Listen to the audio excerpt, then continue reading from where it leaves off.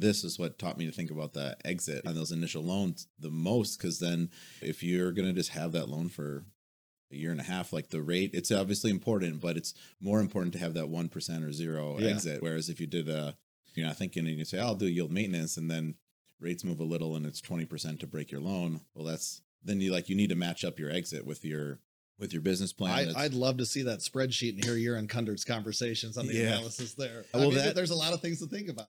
I'm Drew Brenneman, and this is the Rise and Invest podcast. I bought my first 2 properties as a 19-year-old with my own money that I earned from an online business I started in high school. I've now grown my portfolio from that first duplex to hundreds of millions of dollars of investment property. My goal with this show is to give you the resource I wanted when I first started out. Subscribe to our podcast where I break down real-life stories, tactics, strategies, and current market information you need to be a successful investor.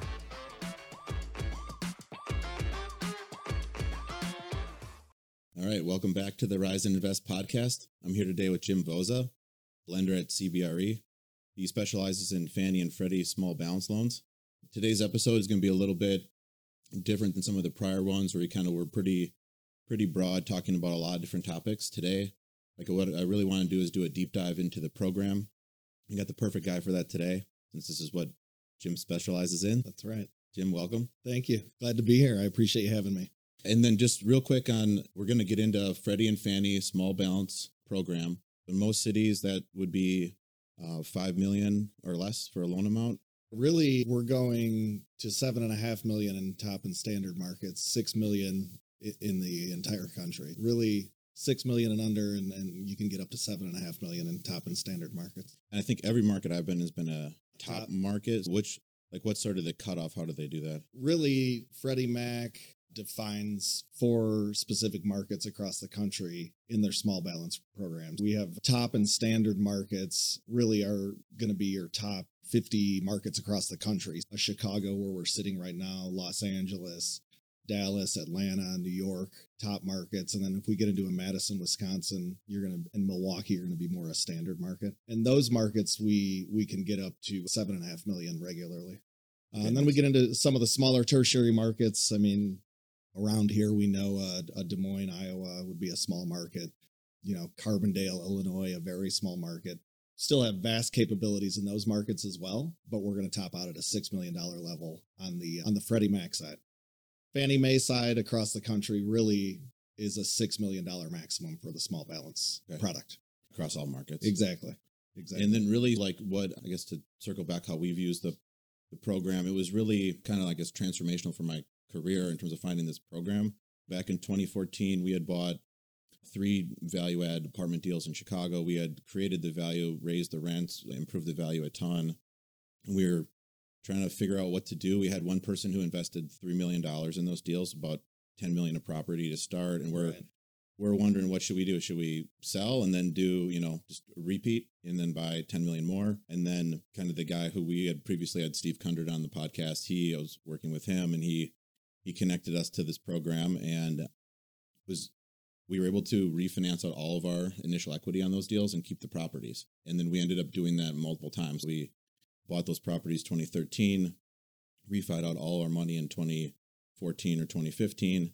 Then we bought another 10 million of property with the 3 million, then did that again, refied all the money out in 2017, bought more property, then refied all the money out in 2019. I mean, that's not the only point of the program, but we were able to take $3 million and then by doing good deals, turn that into $30 million of property that we still own them all. You're describing a good chunk of my business, which would be acquire value add, do your work, stabilize the properties, and then get to a point where you want to lock up long-term financing, get a nice long-term interest rate and cash flow those properties. A lot of what I do, a good chunk of what I do is that cash out refinance with sponsors like yourself or some groups that are going to do a real heavy value add where a big, heavy construction component's going into it.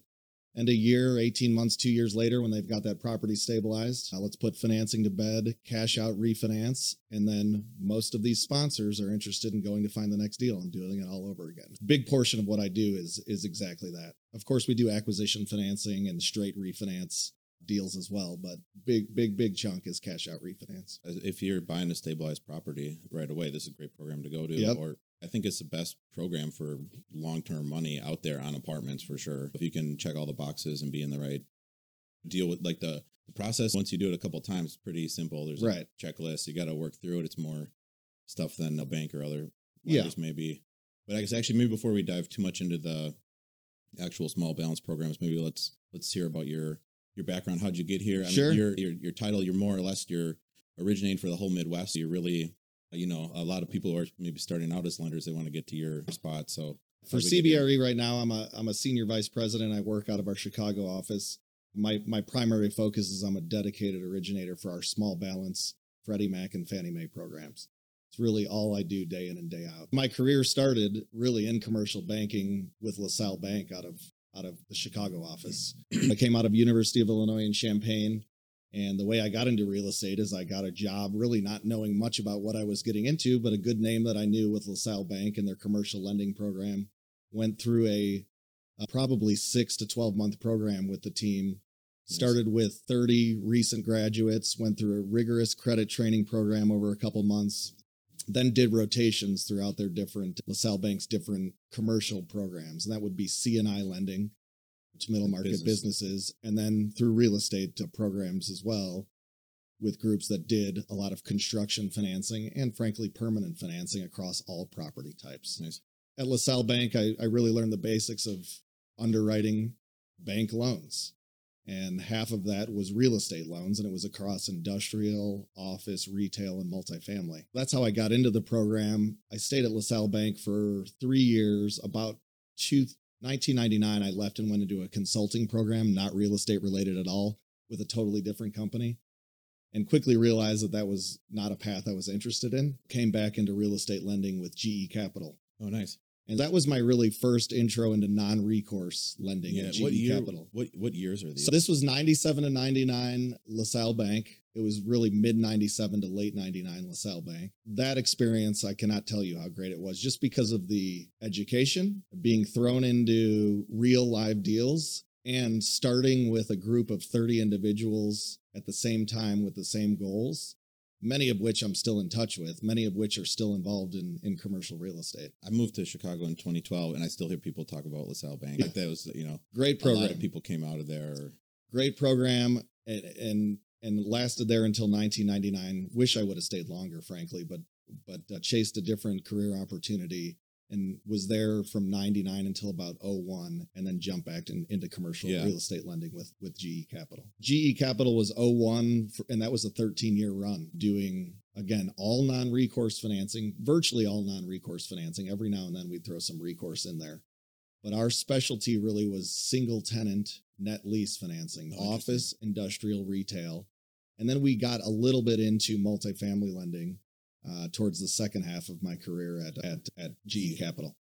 Did you know Mike Hansen there? He was there for a year, I believe. He was on the podcast. That name sounds familiar to me. He worked at Merrill Lynch Capital. Okay. And then GE. Yes. He was just a few episodes ago as a guest. A different group than mine, but that name sounds familiar to me. I wonder if I know him from then or from these days. Yeah, because because he's helped on a lot of my deals. I'm sure you've talked to him on doing a walkthrough or something. Yeah. But Evergreen, Oakley, Clybourne, he was managing those, Wicker Park. But I don't know if he ever told you, he was at Merrill Lynch Capital for a year or two, and then GE Capital. I know that group. Yeah. I didn't cross over with them a lot, but I don't know if we crossed paths there or not. Okay, well, anyway, small world, because that's literally a few episodes ago. We were sitting in the same chairs, and he was talking about GE Capital. Yep. But that stint of my career gave me a good intro into non-recourse lending, which is virtually all I do now. And understanding the importance of it, understanding the different nuances of underwriting it, understanding that you don't have a full personal guarantee behind it. So really we're leaning on the operations of the real estate, the location, the quality of construction, the quality of the sponsor. Even though they're not personally guaranteeing it, we want to make sure we're lending to experienced sponsors who are very hands-on and know their markets and properties in and out. So that was sort of the tail end of my career, and GE eventually sold my business, and I bumped around a little bit until I ended up at CBRE in 2014. And the reason I ended up at CBRE is because of my network that I built throughout my career, really at LaSalle Bank and GE Capital. Ended up at CBRE, CBRE knew they were getting into the Freddie Mac small balance loan program once it launched. It hadn't launched yet, but they started building out a origination sales force across the country. And that brought me to CBRE in 2014. Nice. One thing interesting here in your story, and I've told people this, where because you had quit, you're working at LaSalle to do something else, but you were able to, you can always, I say, go back to what you were doing. Right. You can get a different job. Maybe LaSalle, they'll go, well, he quit, or right. maybe we'll have him back, maybe not, but you could go work at another lender. Right. And I tell people that all the time, where I had quit my job to do deals on my own. And I always told people, I feel like I could just go back and get a similar job if this didn't work out. It's not like this is it hopefully is permanent and everything hits, but if it's not, you can just go back. I feel like I could just go get another job as a developer again. And, You're right. I took a chance as a 1999, a 24-year-old chasing a bigger salary and not really knowing much as a kid, but I chased a bigger salary, but quickly realized I was traveling like crazy, never home, working very long hours. And it just wasn't for me. And that's okay, right? Yeah. Because I took the chance. And you're right. I had the experience of a solid credit training behind me, a solid underwriting background. At LaSalle, started getting into deal originations a little bit, and it brought me back to GE Capital. Certainly part of the story, and I'm glad I did it, but it's a good lesson that you take the chance and you can go back. And that's, I always say this was interesting to be talking to someone that exactly that happened. And then even to where another thing that I tell people, it's interesting to mention the salary thing, is and I did something similar where I switched jobs to a different real estate developer because they were paying way more. At the prior one, I actually was learning a lot more. Now, at my age, I wish I just stayed at the first place, because I would have learned more that would be worth more money now than the salary bump. But, it was I was my second year out in the workforce, and they were I was getting like a 80% pay raise. So you can't turn it down. But now that, that kind of money, I'd rather just have the lessons from the other place. Right. And I switched from a multifamily developer to a retail developer. It is nice. I learned as much about commercial property, and then I bought some of that. But it was helpful. But the prior place, it was all multifamily development, which now which is only multifamily. Then I say that too. That's interesting. You're seeing similar things. It's nice to share that. Yeah. Hey, young people can take a chance every now and then, and we were young, maybe a little less experienced back then, and I think we both proved you can go back to something that's a better fit for you. And then that worked out great timing wise. Because when did the Fannie and Freddie small balance programs start? So my boss came over to CBRE in 2013, I believe, and they knew at that time when he came over that we were working towards being a part of the Freddie Mac small balance loan program. I think its genesis was 2012, 2013. Still not officially launched yet, though. I came over in late June, July of 2014, and we were closer, but Freddie Mac still had not launched the business. I think there was a lot going on in the planning stages in mid 2014. Freddie Mac officially launched late in 14, probably third quarter. 14 really? This week, because Steve brought us this. He's like, this is kind of a new. What month was that, do you think? I'd have to go back and look, but from memory, it would have been second half of 14, because we bought a deal in July 2014 with a bank loan, and then kind of after that closed, the next thing we did was we refied two of the deals with this new program. And at least for Steve Kunder, he made it seem like I was the first person to try it. Right. Sounds like you were one of the originals. Yeah. You can follow the details. This would be good to try. And then they're saying the loan amounts were being quoted are more than we paid. It's because it's not part of the program. That's just because you added value. The rents a lot. We found deals where the rents were just way below market. Right. But I always wondered, when did this thing actually start? I don't know if I was the first for Steve, or this is really the first. It was certainly the second half of 14, and I think it was close to the third quarter of 14. CBRE really started heavily originating early in 2015. Once we started, it just continued to grow.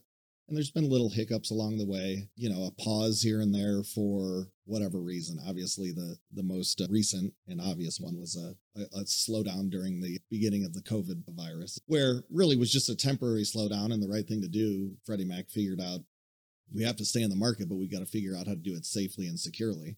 That was a brief shutdown. And there's been one or two of those since they launched in 2014, 2015, but it's been a pretty steady climb since then, as you know. That's interesting. I could go pull up the computer to see the exact months if we want, but later.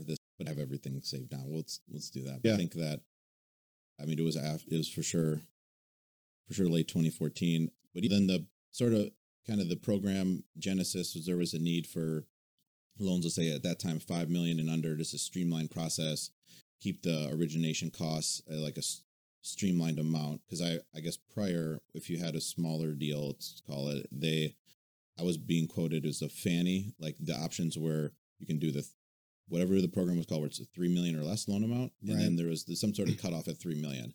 That was in 2012, what people would talk about. Right. Then if really that was the point of the program was we want to, yeah. And I think Freddie Mac obviously was an established multifamily lender at that point when it launched in 2014, but probably a majority of their loans that they were originating were larger properties, larger loan amounts.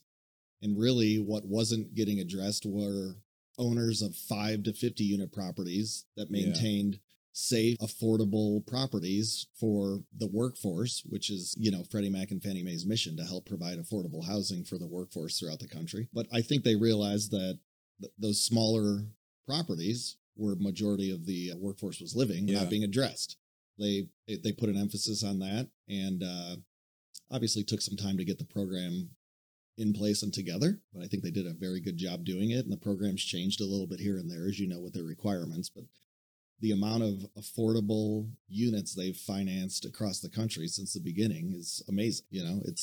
We see those numbers every year, and they have a mission to finance affordable units, and they meet it and blow it out of the water every year. They're doing what they intended to. And by affordable, that could be like Section 42 housing or just rents that are lower, what's the market rate?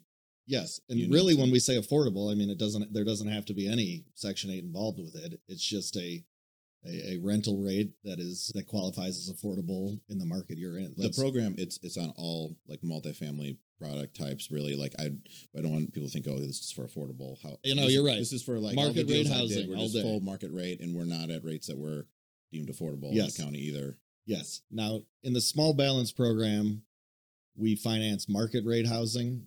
We finance properties with voucher-based Section 8 tenants or other subsidies or not-for-profits that are providing voucher-based type transactions. When you get into a property with a deed restriction that's got a project-based contract on it, that doesn't fit great in the small balance world for the agencies, but they have their affordable programs, which is where that fits well into. They cover all those property types, and it certainly does not have to have an affordable component to qualify for Freddie Mac's small balance program, although a vast majority of them do. And that's sort of the part that matches with their mission. And because where they really are, the goal of having just more affordable housing, they're creating a real great debt source for, especially like say not in the major markets. If you're in rural Wisconsin or just wherever, there's a few banks that cover that, but then this is a program sort of nationwide. Fannie small balance will basically lend anywhere. Exactly. So and that's a very good point. I mean, if we're in a tertiary small market, we have a solid, experienced landlord that maintains his property, maintains a safe community for his tenants, and offers affordable rents. If historically that landlord's been struggling to find financing for this property to keep it going, this product that was launched in 2014 has really filled a gap for that investor. And that's exactly the type of client that Freddie Mac likes to lend to. Then maybe let's dive into the actual program then. And I guess kind of first thing everyone wants to talk about is rates. Yep. But rates change. Then I think probably I would say the best way to describe the rates is they are going to be at least as competitive as the bank you would maybe use, and then oftentimes slightly lower. Right. And then from there, there's a million options on how you can, or maybe not a million, but a lot of options on how you can set up your loan with different fixed rate terms you can pick, fixed rate to adjustable, interest only terms, quite a few different, we printed out the sheet here, but a bunch of different prepay structures. Right. You can go full term interest only, lower LTV. Then I think let's just dive into the program wherever you want to start. Right. And I'll start with that rate conversation. I mean, you and I see rates all the time. I put our rates right on par with the most competitive rates depending on the lending source across the country. I mean, banks, we're right there with them all the time. These rates are competitive for everyone, but they have extra incentives for properties that qualify as affordable. So, and again, this is just looking at a rent roll and what the current rent are compared to what's affordable in the market. It doesn't have to be a Section 8 rent. It's just a market rent. But as you get affordable rents in place, then all of a sudden they're offering interest rate discounts to make them more competitive. And what's like the range of discounts someone would be talking about? Yeah, those go really anywhere from 15 basis points all the way to 50 basis points, depending on the level of affordability and depending on the market. And the way they look at that, this could be a market rate deal, and just they take are they looking up that Fannie average rent schedule, or what are they looking at? So there's an affordability test for both, and I think what they're looking at is this affordable for someone at this location that makes 80% of the area median income? Is this rent on the rent roll affordable for someone that makes 60% of the area median income? And if it is, like, there's different levels. Yeah. If half of the units are affordable to someone making 80%, we get a level 1 discount. If more than 80% of the units are affordable, we go to a level 2 discount. And then if we're in the very low income category where it's affordable to someone making 60%, then we even get more discounts. Okay, nice. It's all very property specific. We take that exact rent roll, we put it against an affordability test, and depending on the level of affordability that's calculated, interest rate discounts are available, and they're pretty meaningful. So that's the first point on the program is I put our interest rates up against any lending institution's interest rates. We're always right there, and in fact, more competitive. Actually, when you were describing that, I was thinking when there weren't actually a lot of times where I'm getting a competing quote where there were just a few moments in time where if they wanted Fannie or Freddie wanted to slow down production, where then I did a bank loan. But really, they've been more competitive if that's what you're comparing it with. I think that's the best comparison, because sure, you could get a lower rate life company loan or something, but we're talking about LTVs that are not comparable, where actually maybe that's the next best place. No, that's a good one. But you bring up a good point. I mean, not to say a bank's not going to drop their rates and win business if they have a client that they want to keep in-house. That happens, obviously. But if we're talking apples to apples, I put our rates up against anyone's. LTV-wise, in standard and top markets, Freddie Mac is routinely 80% on acquisitions and, frankly, 80% on refinances right now. That cash-out refinance LTV dipped a little bit during the pandemic period, but we're back up to 80%. That doesn't mean on a cash-out refinance, every loan will qualify for 80%. I mean, we really need to see a value-add story. If we're going to do a cash-out refinance at 80%, we need to be dealing with an experienced sponsor. We need to have a quality asset. We need to have a safe asset. That's the program parameters, though. Acquisitions and refinance in top and standard, 80%. And then acquisitions in small and very small markets, we're at 75% loan-to-value. And then refinances in those markets, we're going to be at 70%. Okay. In top markets right now, minimum underwritten debt service coverage at 1.2 times for acquisitions. That bumps up if it's a cash out refinance. They want a little extra cushion of debt service coverage in there, up to 1.25 times. This is in top markets? Top markets, so a little safer for a cash out refinance, which makes sense. And then acquisitions in standard, 125 underwritten debt service coverage. And then cash out refinances would bump up to 130. In a lot of, let's say, in the area you work in the Midwest, then I don't think the debt cover isn't going to often come into play then, where it's because the cap rates are, I should take that back, depends what city, where if you're in some of these Madison or Minneapolis, you'd be for sure hitting it, or a really nice deal in Chicago. It just sort of depends on the market. I mean, a low cap rate environment, we're going to bump up against the underwritten debt service coverage before we bump up against the LTV constraint. Right. But in a good solid market with affordable rents, we're probably hitting LTV before we're hitting that debt service coverage metric. It really depends. I mean, I see just as many of both. We would see a lot of solid market, low cap rate deals where we hit that debt service coverage constraint first. And the way, just if someone hasn't heard of a debt service coverage ratio, that would be our underwritten NOI, underwritten net operating income, to your annual amortizing debt service coverage. And when we say underwritten NOI, it may not be the NOI on your P&L. We're baking in vacancy factors. We're baking in market expenses and comparing them to actual expenses per an appraiser's guidance. But that's something we have to pay attention to, and we'll talk a little bit about sort of what do I hit first, the LTV constraint or the debt service coverage constraint. Yeah. It really is both.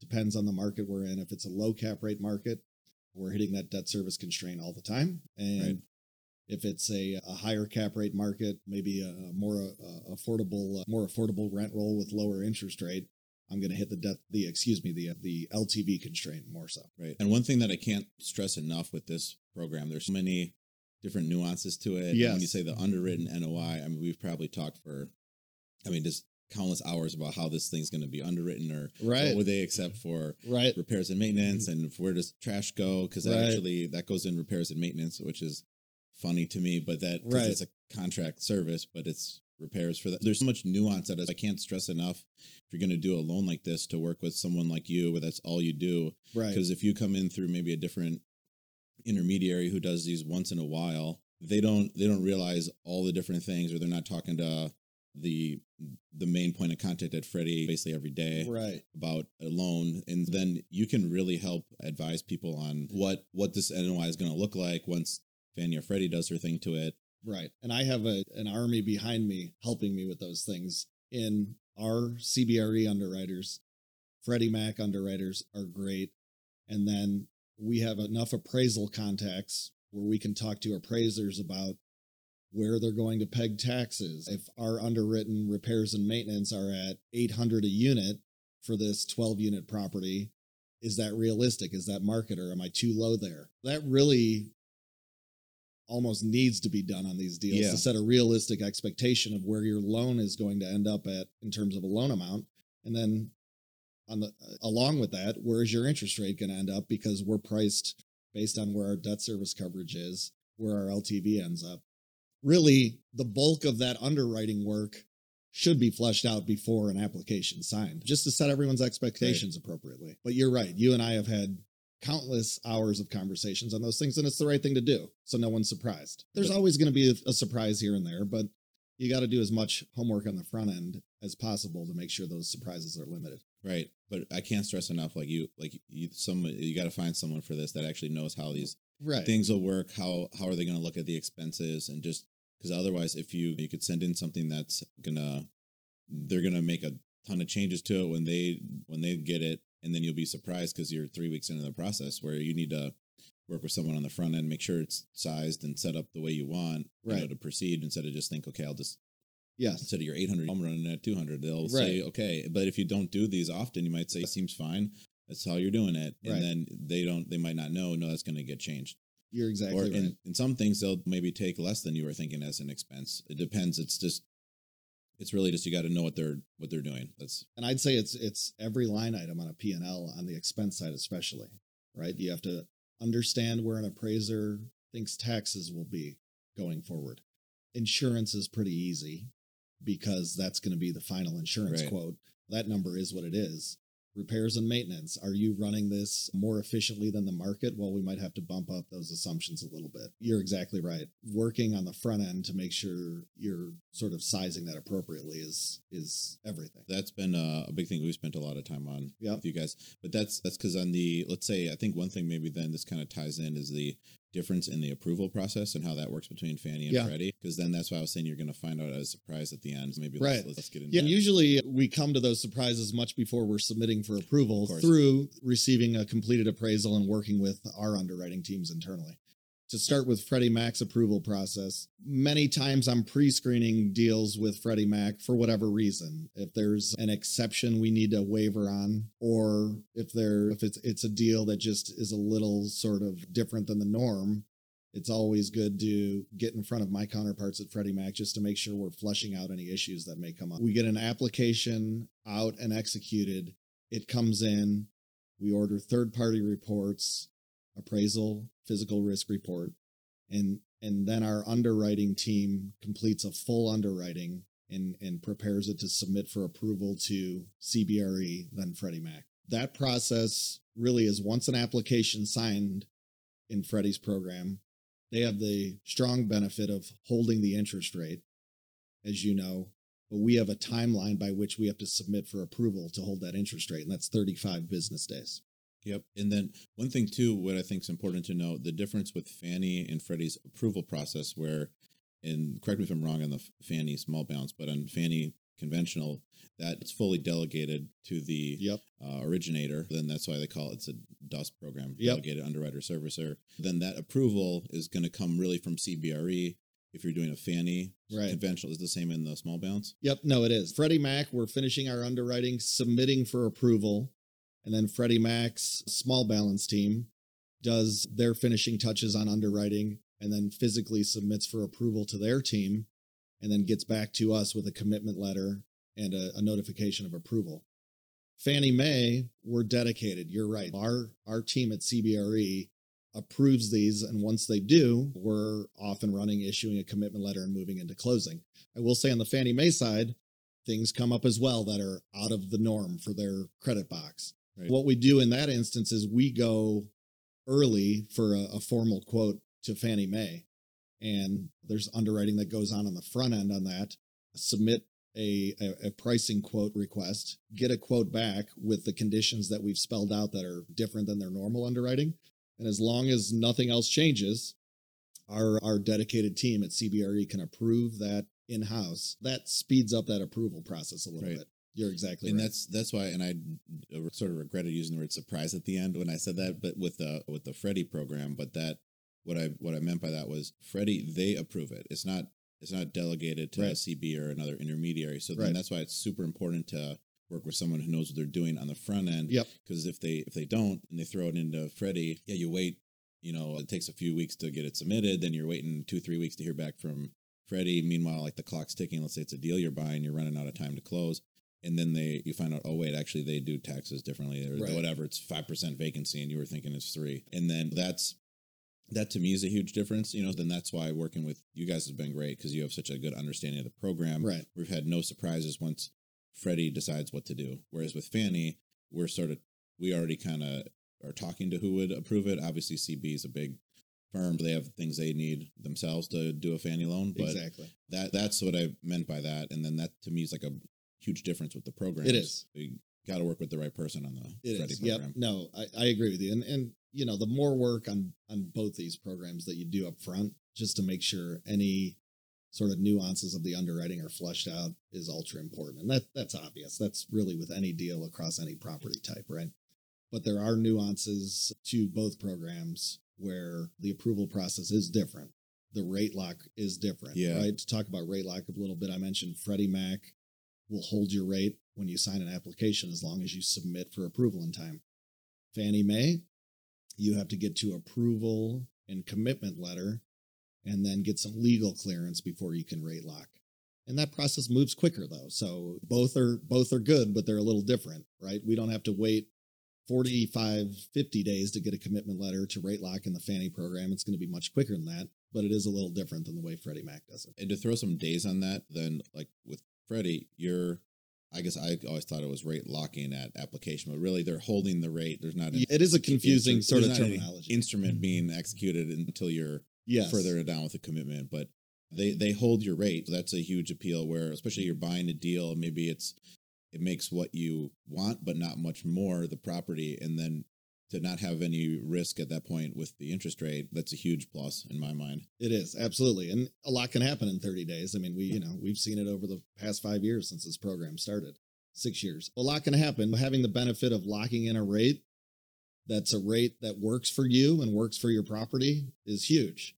On the flip side, moving quickly through Fannie's program to get to a point where you can rate lock as quickly as possible is huge too. It keeps everyone motivated to move quickly. And I will say most of the time, I mean, the rate is sort of within expectation of when we started, but things happen. It's not always the case. Because how many days, let's say, after application, is this like a rough?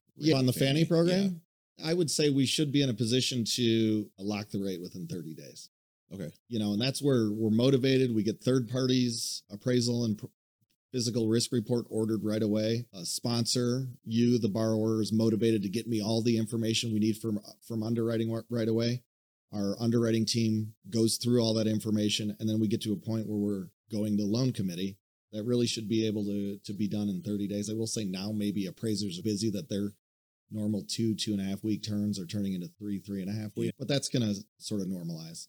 I would say our experience is sort of a 30-day rate lock in that. Which is, program. That's fast then. It is. To get all those reports back, have the borrower do everything they need to do, and then review it all. And that's everyone's motivated. Yeah. Everyone's motivated. It's quick. When that happens. So, but it should be able to be done. Great. Then that's the approval process, let's say. But now let's talk about what are they looking for sponsorship then? Good question. Both programs really do value experience. Our target sort of ideal sponsor has owned multifamily in the market for a period of time. If I've got a sponsor that owns 10 buildings in the market for 10 years and knows the market in and out, is a hands-on sponsor, that's a short conversation on sponsorship. Of course, there's personal financial metrics we have to meet as well, which we can talk about. But if we've got a hands-on sponsor that has long-term experience and their product, their inventory of multifamily properties that they own, show it, we'd be all over them as sponsors that are a great fit for the program. And then let's say without any waiver or special exception, what would be, because the example you gave, that was actually a pretty high bar, 10 properties for 10 years. So I agree. What would be the sort of a minimum in your mind without needing a waiver? Yes. So Freddie Mac's very specific on this. If we have 3 multifamily properties under ownership, they meet the sponsorship hurdle. But for how long? I don't believe there's a time frame on 3. The alternative is at least one multifamily property for 5 years. So there's either or. If you have one multifamily property for either 5 years or 3 total, then you technically meet their sponsorship requirement. And they want the property that you currently own, the 1 to 3, to be in the market that you're going to do the loan, or where you live. What are they looking at there?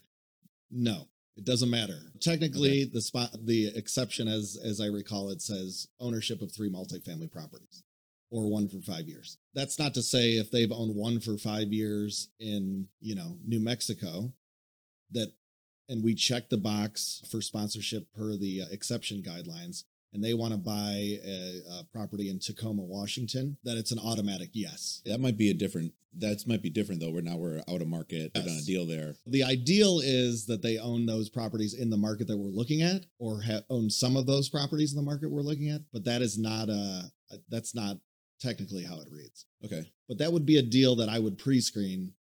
Certainly, if we were getting into a deal that's a new market for this sponsor, but they own properties elsewhere. Right. So then not a program for someone's first deal or their first deal in a new market. But once you have your 1 to 3 deals under your belt, this is a great option. No doubt about it. And let me put it a couple different ways. There sometimes are reasons to ask to do a deal if, this would be a waiver, an exception waiver, if a sponsor doesn't meet that criteria. For example, let's say we have a sponsor that for, the last 5 years has owned 3 4 flats in a market and clearly running rental property, doing a good job with them. The properties show well. The properties are performing well. Occupancy's there. 1 to 4 is looked differently. 1 to 4 units ownership is looked differently than 5 or more units, which is our traditional multifamily. But that's a deal where we ask.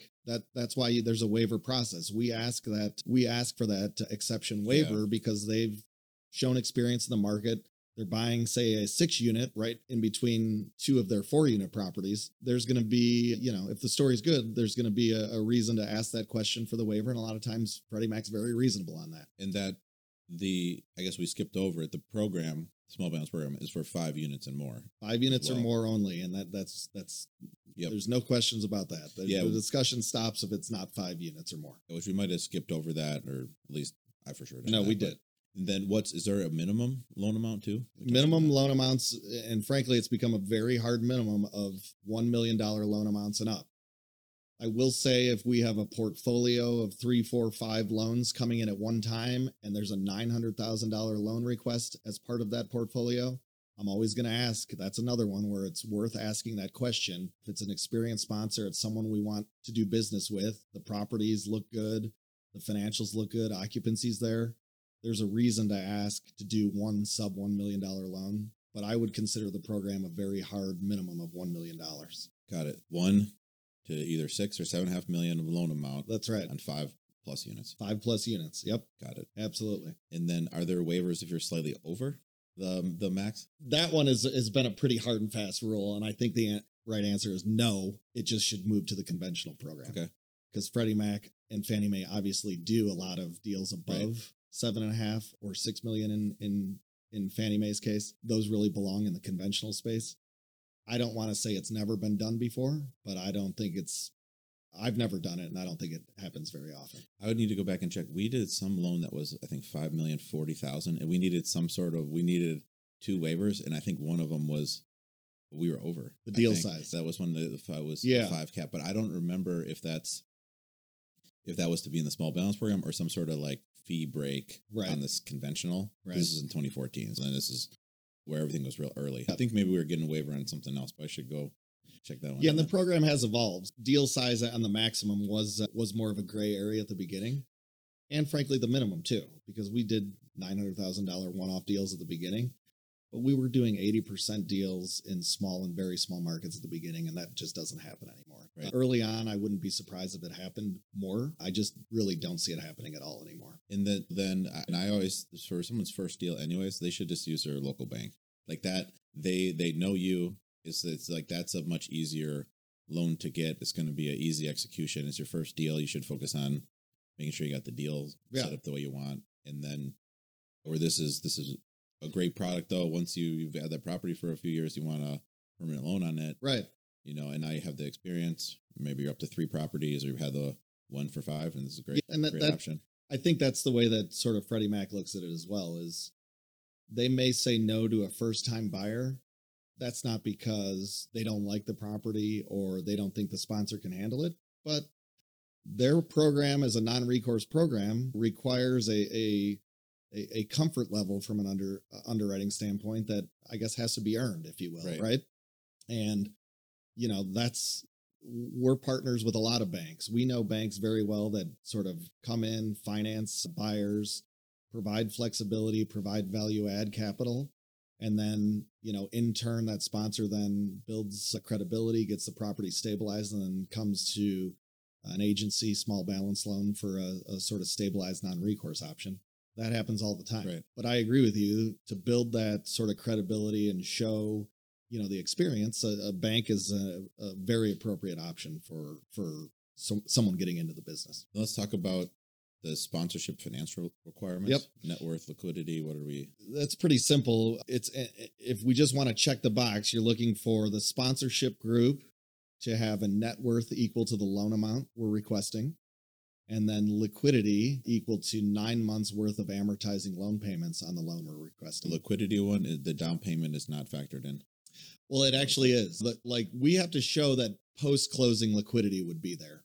Right. If there's several partners that are in on a deal, and let's say only 1 or 2 partners are going to be over 25% and managers on the borrowing entity, and therefore are going to sign our loan documents, sign the carve-out non-recourse guarantees, we would want to see that those 2 sponsors post-closing would have 9 months worth of amortizing loan payments combined. Right. Not individually, but combined. So, and then we just get the story like, hey, the down payment's $1 million, $400,000 is coming from our 2 sponsors. Their investors are bringing $600,000. Here's what they're going to have after closing. Right. Pretty simple test. I will say while that's sort of a box check, it's ideal if you're asking for $1 million deal, not to have an exact $1 million net worth. To have a little buffer there is great. That would be looked at, but those are the metrics. Then what about, then we got into the 25% control thing. Then who's defined as a sponsorship? We have to underwrite any individual or entity with 25% or more ownership, along with any individual or entity with management authority within the borrowing entity. If you're a 10% owner, but you're the sole manager of the borrowing entity, you're going to be fully underwritten. Who has to sign the carve-out guarantees? Ideally, any entity or individual with 25% or more ownership or management authority on the borrowing entity. There are certain cases where we get deals where, say, we have a 40% owner who really is a limited partner that does not want to sign out on those carve-out guarantees, as long as we know that up front and our carve-out guarantor are signing and meet all of our financial requirements, that can get done. Anyone with management authority in the borrowing entity, though, is going to have to sign a carve-out guarantee.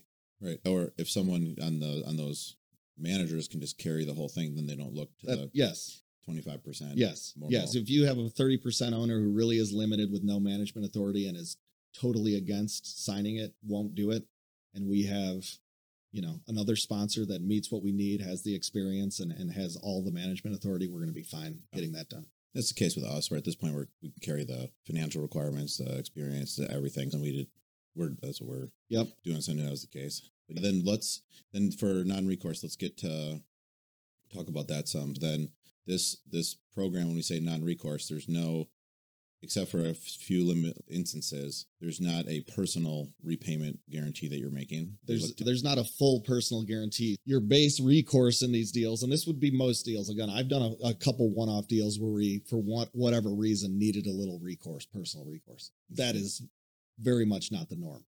In most of these deals, your base recourse, you individually as carve-out guarantors and the borrowing entity has a base recourse of 0. But there's always carve-outs. To the most obvious ones are fraud.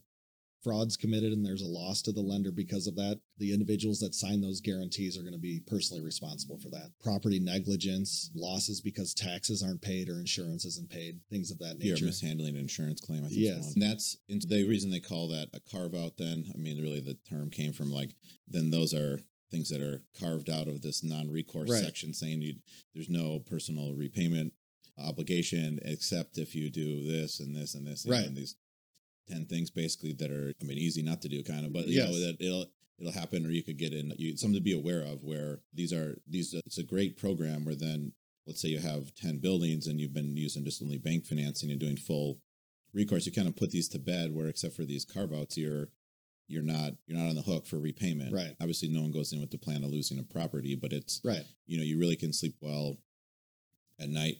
We got done 24 of these. We counted up before we started. No, it's definitely a benefit to the lender, and a lot of lenders are it's a benefit to the borrower. A lot of borrowers are exclusive non-recourse borrowers, and they see big value in it. We do too, but there are carve-outs associated with that, and it's just something to be mindful of. Freddie Mac does. I get the question a lot, like, why am I signing a guarantee? Oh, Freddie Mac works with single counsel. There's always an outside third-party lawyer on these deals to help close them. And I lean on those lawyers quite a bit to sort of walk borrowers through sort of the loan documents and where it shows you that a base recourse is 0, but there are carve-outs to that. So we can explain that when the question comes up. But, it's a reality that there is a guarantee that's signed in these deals, but it's a carve-out guarantee. Right. And then this is not, I'm sure, the legal term, but then that guarantee doesn't activate unless you did something. Right. Then that, because we've had people ask that. Yep. Too, or if it's, no, I do a bunch of these where they're looking at it. Me and you can't answer it right now, but I can make one quick phone call, and then the attorney I work with quite a bit can answer it very easily. He responds in 2 minutes. So that was good choice there. So great. I think that's probably enough on the non-recourse piece. I mean, that's a big differentiator. And then especially when if you're going to end up being a borrower, you have many properties to other lenders. If you had all recourse loans, to start looking at you, be a little worried. Maybe if you have every property is like full recourse, then what I've liked about the program, obviously it's non-recourse on that property, but then collectively your financial statement, it looks a lot cleaner if you have a bunch of non-recourse deals, and then maybe just the recourse ones are reserved for the deals that are just kind of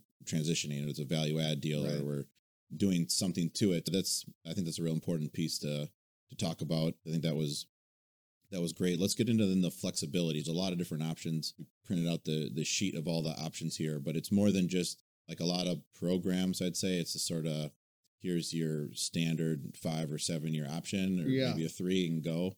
But there's a lot of different things that you can choose from, and we've been able to tailor it to the deals we've done.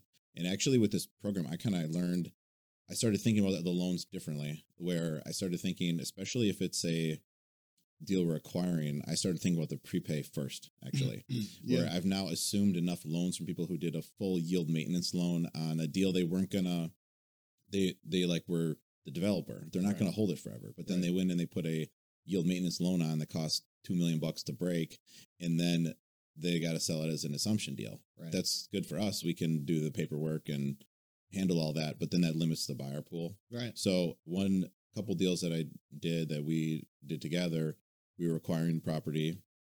We knew there was value add to it. We picked the most flexible prepay. Right.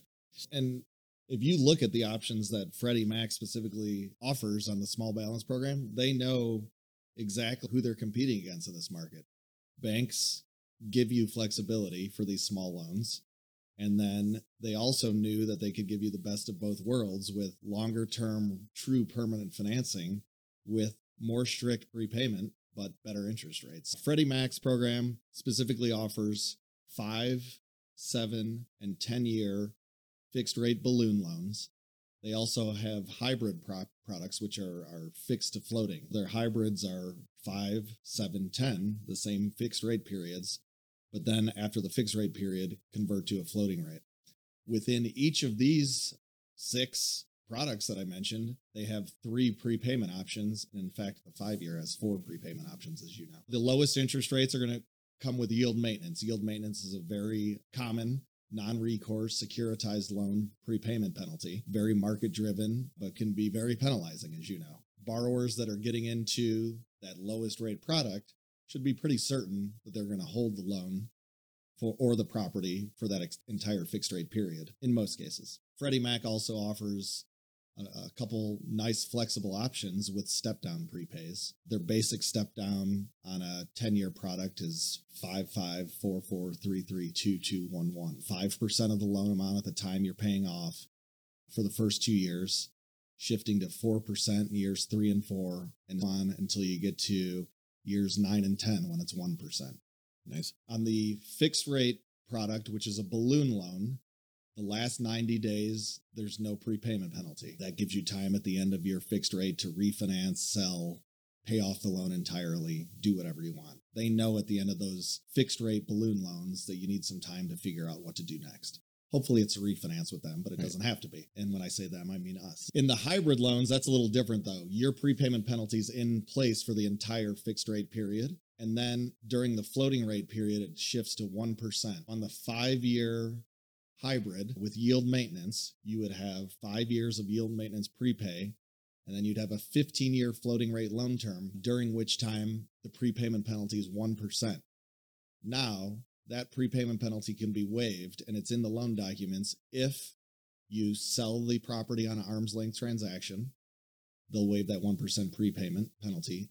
Or if you refinance on a Freddie Mac product, preferably with CBRE, then that 1% would get waived as well. But hybrid's a nice product to build in flexibility. And all the hybrids, they go out for 20 years. So then if you did the 10-year, there's a 10-year floating rate period after. And what I've really liked about the option, the hybrid, is a lot of the 2008 and 9 crisis, a lot of the companies that went out of business or had all the biggest problems, they had their loans with a hard maturity date, 2008, 2009, and there was no lenders out there for You're them. Exactly right. And I have one client that from the beginning said, I will never do a balloon loan because they've been caught over their long career a couple times. I mean, in recent history, you and I can imagine if you had a balloon coming due March of 2020. Yeah. I mean, it figured itself out in a couple months, but you just don't want to be caught that way. That hybrid really is a product that people value for the flexibility, and it's a nice product to have an option with. Download our 100-plus page passive investing guidebook today. Accredited investors can sign up for our multifamily investment opportunities as well by hitting the Invest Now button on our website. Now back to the show. And the actual rate in the floating rate period is not bad. It's like a fair spread. Absolutely. And I think the idea when people get into these is they're not going to float it for the entire floating rate period. But in case there's no other options out there, you don't have to pay it off. Just keep maintaining your property and keep making your monthly payments, and you have that flexibility. And then too, there's set either deductions to the rate or add-ons, let's say with the prepay, like yield maintenance on the 5-year, it's a specific deduction to the rate. Then you can kind of, as the borrower, you know how it works. It's not like a negotiation. Like I'm doing a 5-year yield maintenance. How much could I get off by doing yield maintenance? It's on the sheet. It's 15 basis points. You're doing it's very programmatic in that regard. I mean, On the 5-year, you get a 15 basis point discount off of the standard rate if you use yield maintenance.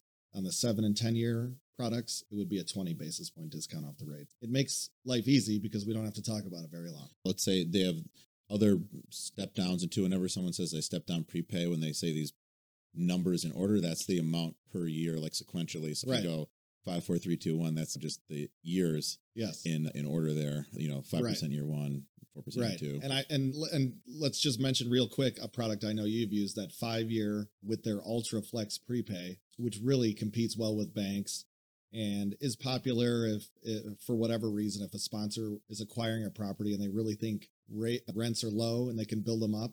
They have a 31000 product on that 5-year, meaning after 2 years, there's no prepayment penalty. You have ultra flexibility to do whatever you'd like after 2 years.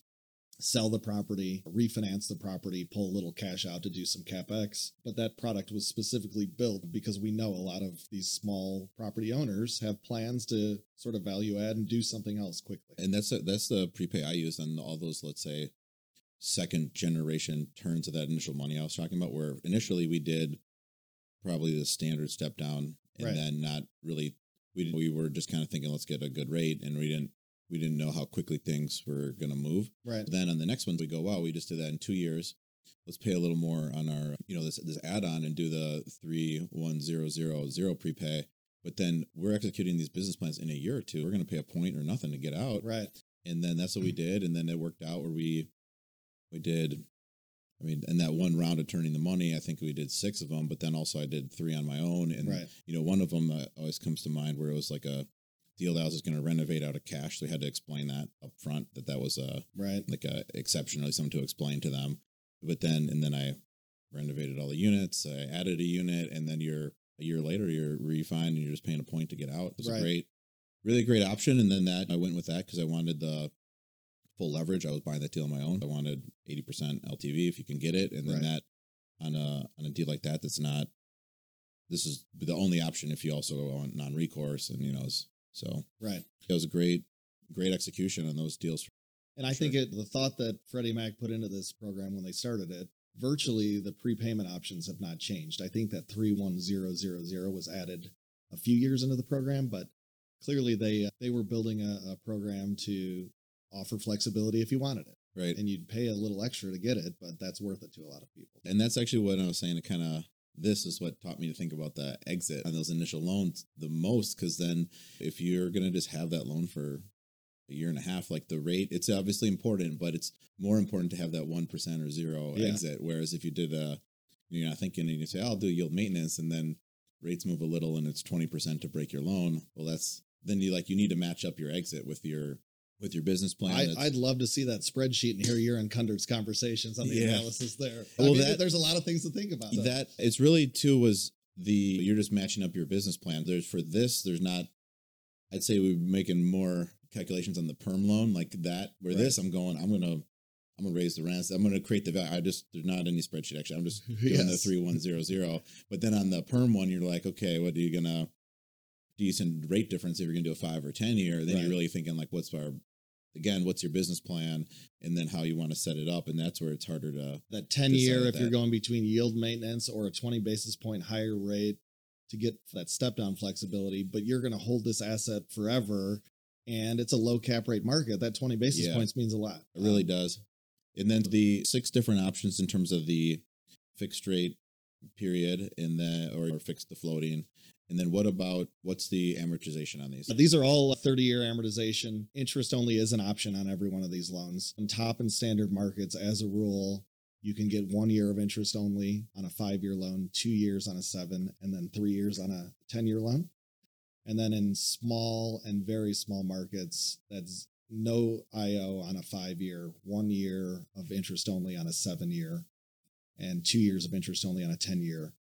If you should choose. You don't have to take the interest only. Of course, a lot of sponsors like it, but it is an option there. And then everything is so formulaic with this. If you don't want the interest only, then they'll drop your rate a little. 4 basis points a year, 0.04% for every year you don't use, your rate would go down. Right.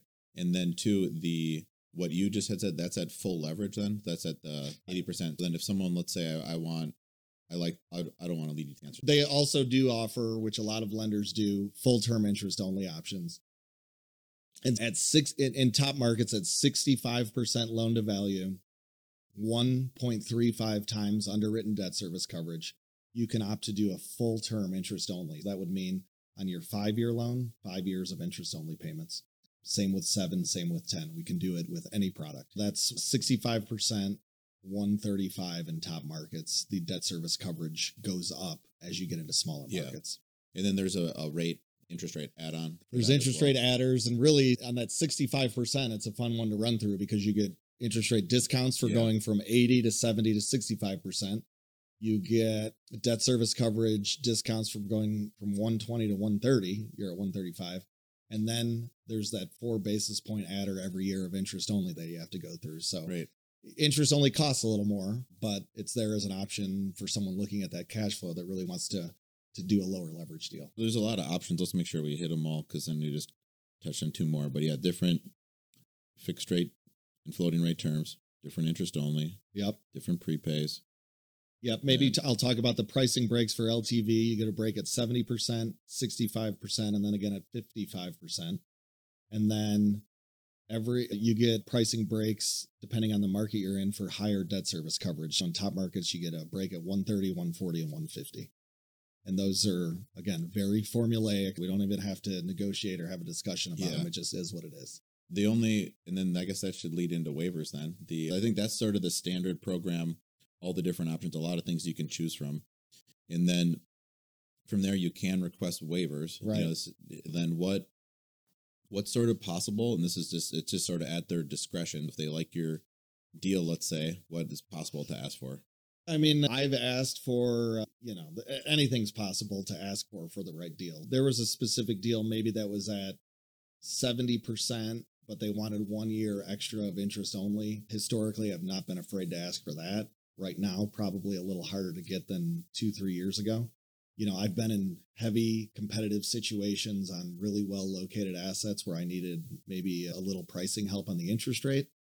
I'm never afraid to ask for that. The sponsorship waiver that we talked about, the sponsorship exception waiver, if the story's right and there's a real compelling reason as to why I think this individual is experienced and would be a good fit for our program, never afraid to ask for that. On a rehabbed property, they want to see 90% occupancy for 90 days. On every property, they want to see 90% occupancy for 90 days or more. If I've got a newly rehabbed property that stabilizes and say I'm going to submit for approval in the second month that's stabilized, I'm not afraid to ask for a T2 or a 60-day stabilization if there's a reason to ask for that. There's, of course, it's a pared down list of exceptions on every deal that you have to go through and lean on your underwriting team, your counterparts there to make sure you're meeting everything.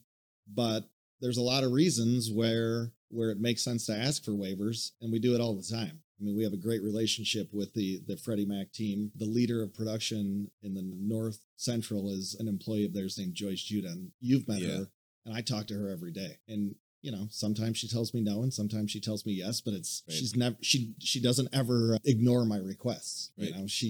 She looks hard into them, reviews with underwriting when needed, and if it makes sense, she gets behind it. And then it's interesting as you're explaining all this, I would say if you invest in our deals, like we are bringing, I guess, a lot of advantages in a lot of aspects of the deal, but also in the debt. Because I think we've gone in and done some T1 waivers, which is probably not normal, meaning like you get the rent roll to where you want what you want to use for the NOI workup on the loan sizing, and it's like we got that on the 1st and we're sending it in on the 5th, but that's not for everyone can do that, but we've done that.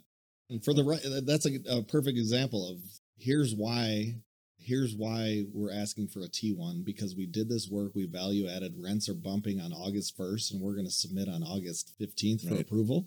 And we can sit here and wait for 3 months, but this makes sense to look at it now. We're never afraid to ask that question. Yeah, and then depending who the borrower is, we're like we at this point like actually all know each other, right? And then this could have been at that time the 15th loan I did, and where they go, okay, like we get it, and then or we could just sit here and wait for 80 days and then do it. So then that makes That makes sense. But it's interesting that we've done that. And all those ones are stabilized, and we pretty much did that just at the. Oh, it totally summer. makes sense in certain situations, and you bring up a great point, and we emphasized it earlier, but sponsorship experience goes a long way. If I've got an experienced sponsor asking to underwrite to collections for the last 2 months instead of the last 3, they'll strongly consider it for the right reasons. Then, there's waivers for the interest rate potentially. You could ask for a discount. Yes, if there's a competitive situation and a compelling reason, and it's an experienced sponsor and it's a great property, and we need it, I'm going to ask for it. And then waivers for the what month? How many months going back we're sizing the loan? What else? The experience we've talked about. If I don't have, like, there's a technical exception if you don't have a stabilized trailing 12-month statement. Well, a lot of times I don't, because it's value add properties or whatever, and I'm refinancing. Someone can give me a T12, but they didn't fill it until 2 months ago. There's technical exceptions there. There's an exception this one's harder, but if you're self-managing a property and live 100 miles or more away. Oh, interesting. That's an exception. I mean, there's probably a list of 20, 25 exceptions that most of them don't come into play. They do have us review every loan below $1.2 million now, because you're getting close to that $1 million threshold. Oh, interesting. Just to make sure, like, everyone's clear that this is going to be a smaller loan. Most of the time, the answer, if everything else lines up, is yes. But if it goes below $1 million, we can't do it, which everyone understands. Link loans, to talk about those a little bit, we pre-screen every one of those, and that would be one loan on more than one property. There's very specific category. These have to be managed together. They have to be close together. They have to be reported on together with rent rolls and P&Ls. But sometimes there's a reason to do those type of deals. Do they need to be contiguous, or? They don't need to be contiguous in the link loan program. A contiguous property we would just do as a sort of a regular loan. That makes sense. In the link program, they have to be within 3 miles of each other. They all have to be more than 5 units. They all have to be reported on together. The loan amount has to be $2 million or more on a link loan. But that's another conversation that I'm always having with them early. Right. Vet that deal out early. There's no one's surprised, and we get sort of the early blessing from their underwriting team to move forward with those deals. What do the link loans look like then? Let's say it's a $2.5 million total loan on 5 properties. It's $500,000 loans, or it's one 2.5. One loan. That's why it needs to be kind of all together. All together. Okay, makes sense. Ownership has to be common, right? Typically a similar entity owning all the properties. There are adders to the interest rate. There are adders to underwritten debt service coverage for link. There's some underwriting nuances, like we're underwriting to a repair reserve a little higher than a normal deal, but they'll consider those, and they do them. It's a good option, especially if you're in a place where you'd have to kind of group together your properties to get to that sort of value. Yep. That's a nice. And I think what they do is they don't want to see you grouping together loans to get to a $1.1 million deal, just to get in the program. But there's deals where it really makes sense to finance a couple properties under one loan, and they have options for that if you need it. And I'm sure that helps a lot with their goal, because in these places, if you had to link together a few properties, obviously it's an affordable area. That's why it's the rent. Yeah, either smaller properties, or you're dealing with properties on a per unit basis may not be worth as much. Right. Then that's going to be probably under lended on anyways, because then these are small loans. So not everyone's doing those. It's nice to be able to group them together and make it a more meaningful loan amount. Great. Then let's see what else. Closing costs, I think we haven't touched. And that's pretty programmatic as well. All of these loans require, we've mentioned before, third-party legal counsel, a single counsel, we call them. The single counsel would be representing Freddie Mac and CBRE on the lending side. And then an appraisal is required on every transaction. A physical risk report is required on every transaction. And then there would be searches, public searches on sponsors and borrowing entities, just for background checks and things of that nature. Typically, we're seeing lender closing costs between $13,000 and $15,000. Which is pared down and streamlined. Maybe a bank's going to be cheaper than that, but for non-recourse lending, this is about as good as we see. Right. And a conventional kind of more normal non-recourse loan, you could be double that in lender legal pretty quick. Because the way, all the ones I've done that I can recall with CB, was $7,000 for the third parties, and then that's the reports you talked about: appraisal, physical, and sometimes some sort of environmental search too, plus the borrower searches, and then $7,000 give or take. Legal, Between I mean, 5 and legal's 7, I become think. legal probably comes in between 6,200 and $7,000. You know, if there's a legal nuance that creates a little more work, a tick borrower, for example, should be something more. like that, there may be a little additional cost, but I think we see most of those coming in the low 6,000s. Nice. That's definitely streamlined. And then what about origination to the intermediary? How do you? I mean, certainly there's origination fees at times, depending on the transaction, you know, that varies. I mean, it could be, depending on the deal size, anywhere from 0 to 1 point. If you're dealing with a small deal, that's going to be more work and require extra effort on your underwriting team and sort of the Freddie Mac underwriting team. There may be a push to charge an origination fee, but as you get to bigger deals, maybe there's flexibility there. And then that's too, because then on a bigger deal, the origination fee can be kind of worked into the rate, is what you're getting at more easily. And frankly, on a smaller deal too, it's harder on a smaller deal. But Freddie Mac knows there's bank competitions out there that close these deals for very low cost. Right. There's flexibility to get deals done in that regard for lower cost. Right. Real efficient program in terms of the closing costs. And then too, one thing I'll touch on where this is then it ends up more maybe on the borrower, but then Freddie and I think Fannie, they require more title endorsements than like probably a typical bank.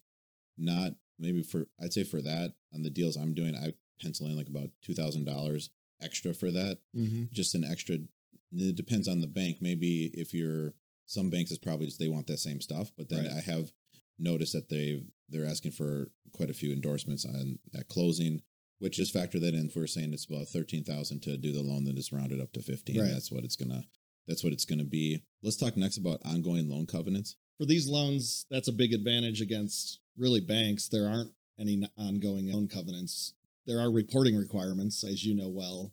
A couple times a year, we're going to ask for property operating statements. We're going to ask for rent rolls. These loans are there's a servicer involved in all these loans. CBRE, we have a servicing department that services all these loans.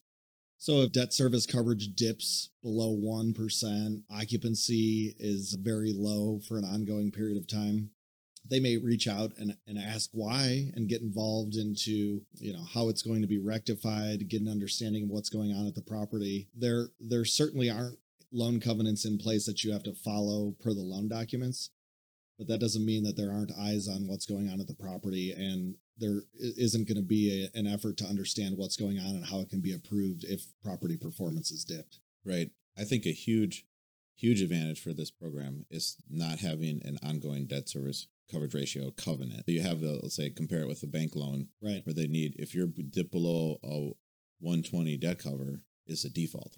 Right. Now there's a conversation, how are we going to cure this default? Where on the Fannie and Freddie small balance, there is a conversation too, but since there's not a loan covenant, there's not a default, and they're just basically what they can do at that point is we're going to ask you for more information because we're worried. Right. But that's it. Right. As far as I know. No, you're right. There are not any loan covenants like that in the loan documents, and it's a big benefit. But there certainly are reporting requirements. Right. They're strict about that. They want to see that we see rent rolls 90 days after the year's up. We see property level P&Ls 90 days after the year's up. They want to continually monitor the performance of the properties from a servicing standpoint, but you're not going to get put in default if something dips a little. Right. Low. I think there's also inspections just here and there. I'm not sure what the frequency is because there's supposed to be biannual inspections. Our servicing team would coordinate a biannual every other year inspection on all the loans we do. At those inspections, if there were some deficiencies when we originated the loan, say some minor repairs needed to be made, they'd confirm that was the case and just look at the general overall condition of the property.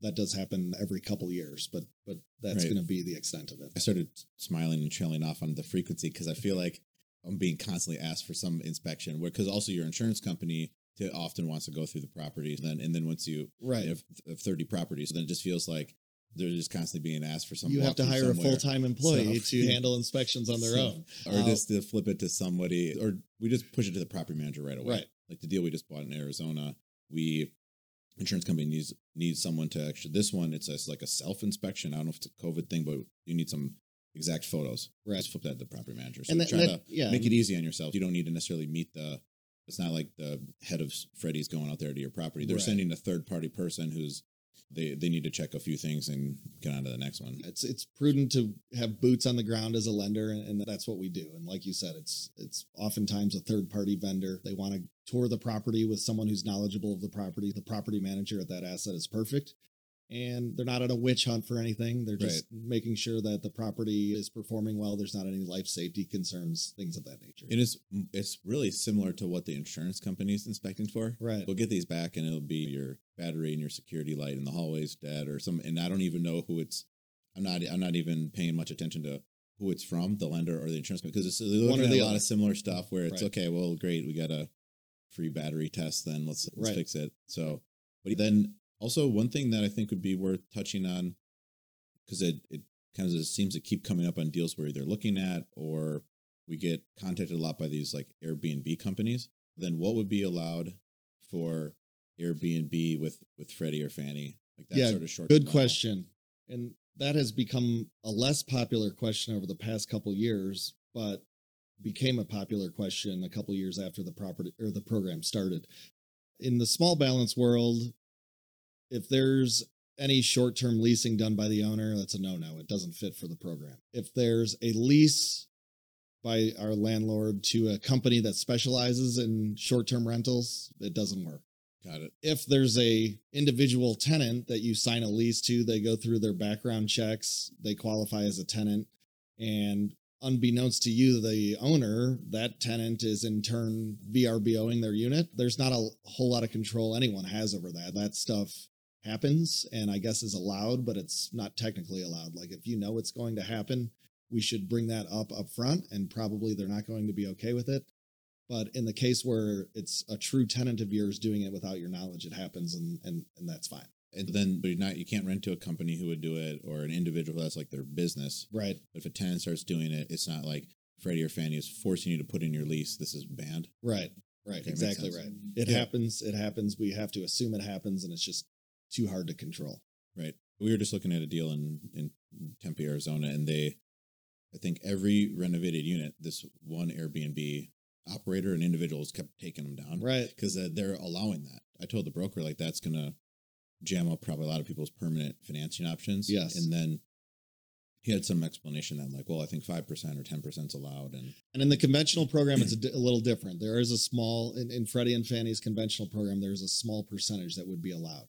In the small balance world, it's not on my radar screen at all. And this was a small balance size thing, but I don't know, it's not advisable to get into it with just explain where I think I know differently or something and also it's a different market. Who knows? Maybe there could have been a different rule in more a vacation area where in Phoenix we need to cap it at 10 because that's enough or something. But interesting, because that's something where at least a few years ago we were getting constantly contacted by companies where some sort of Airbnb like concept, Sonder and just Bungalow, all these companies where it's something like that, but they're signing a corporate lease with you, like it's in their company's name. I know it's not.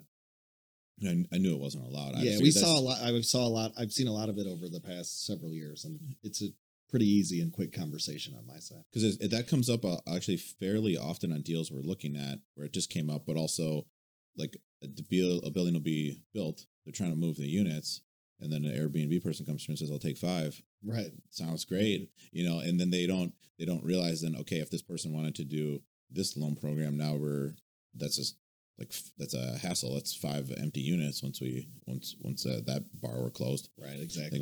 They got to clear them out. Yeah, I have some clients that had several of them, like you said, but then got out of it as those leases turned.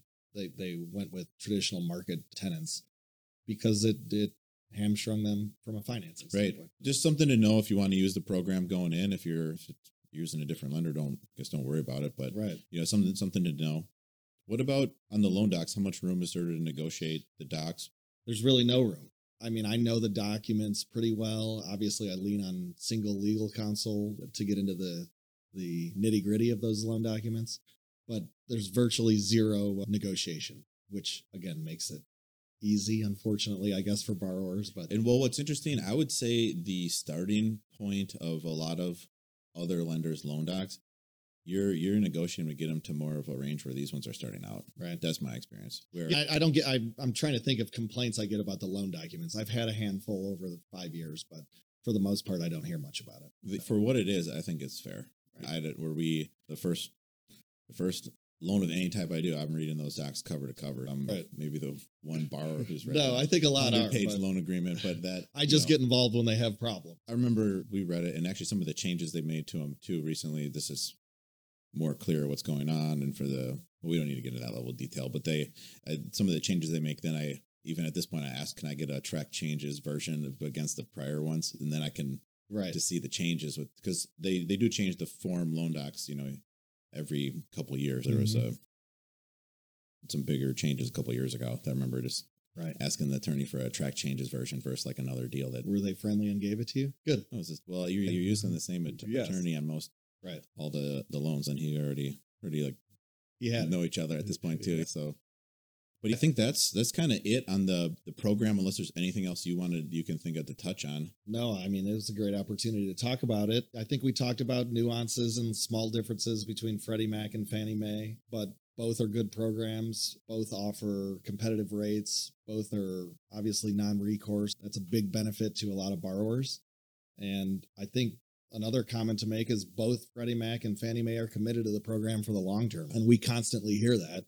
The program's not going away. We're, of course, glad to hear that, but really do believe in our program and believe that these are competitive loans. And actually, just when you were saying Freddie and Fannie, I just realized we have this Freddie sheet out, and we did steer this conversation to almost all Freddie towards the tail end there. Then, I guess real quick for Fannie, they have different options on fixed rate, and then they're more yield. Yeah, you bring up a good point there. Because I guess to finish on that, they do kind of ebb and flow. Like at some point in 2018, something was going on where Freddie, I think I had done the value add quickly. They were like, let's wait a second on this loan or something on the one of the deals we did, the 3100 prepay. We went to Fannie. There was a reason. It was either Freddie was kind of at a capacity, or they were like, we want you to wait on that deal. But then Fannie, which is a totally different entity, was like, we're fine with this loan. Let's make it. And you're right. They have ebbed and flowed interest rate wise over the sort of 5-6 years I've been doing this. They're two different entities. Rates are up and down. Pretty much their programs have stayed the same. We talked about 5, 7, and 10-year fixed rates with Freddie Mac. Fannie offers 5, 7, and 10, but then goes longer, 12, 15, and 30 for those that would be interested in longer rates. And like I mentioned, those are going to be higher rates, but make sense for some borrowers. I remember in 2018, that loan I'm talking about, rates are running up. I made the genius move. I locked in a 12-year fixed rate yield maintenance deal at 5.8. Yeah, well, 1.8%. Can't win them all, Drew. Sorry. Yeah, no, that'll happen. I can't predict it, but things are running up heavy. Right. Who would have predicted the move from there? But great. Well, kind of last couple of questions then. What can a borrower do best position themselves? We're going to bring a deal to Freddie, let's say. Right. Is there something I should be doing ahead of time? Well, that's a good question. I mean, of course, we want that property to be stabilized. We want to be at 90% occupancy or better. And you're going to put long-term financing on it. In theory, you'd want those rents to be at an optimal level because you're going to lock up financing with a prepayment penalty. Access to cash out financing may not be there for at least 5 years. But really, we're going to request P&Ls. We're going to request rent rolls. That should be easy. Personal financial information wise, it's not too difficult. Personal financial statements, things of that nature. But once those properties are sort of in a position where they're stabilized, it's always worth talking about what the options are. Right. Really just sort of to prepare, sort of knowing what's coming was sort of the answer I heard. You can work with your lender. Yep. Ahead of time to know what I need to prepare. Get those P&Ls together, get those rent rolls together, put them in front of an originator like me, and then talk about the nuances for underwriting. Do we have to talk about what an appraisal taxes are going to look like? Is your R&M sort of in line with the market? But that all starts with just getting the detail on a stabilized property. Well, Jim, this was a lot of fun. Thanks for being on. How can the Rise and Invest listeners get in touch with you? Absolutely. And thanks for having me. It was a lot of fun, Drew. Always a pleasure to sit with you. Very simply, email address for me is james.vozza, V as in Victor, OZZA at CBRE.com. Or a phone call works just as well. Telephone number 847-254-0698.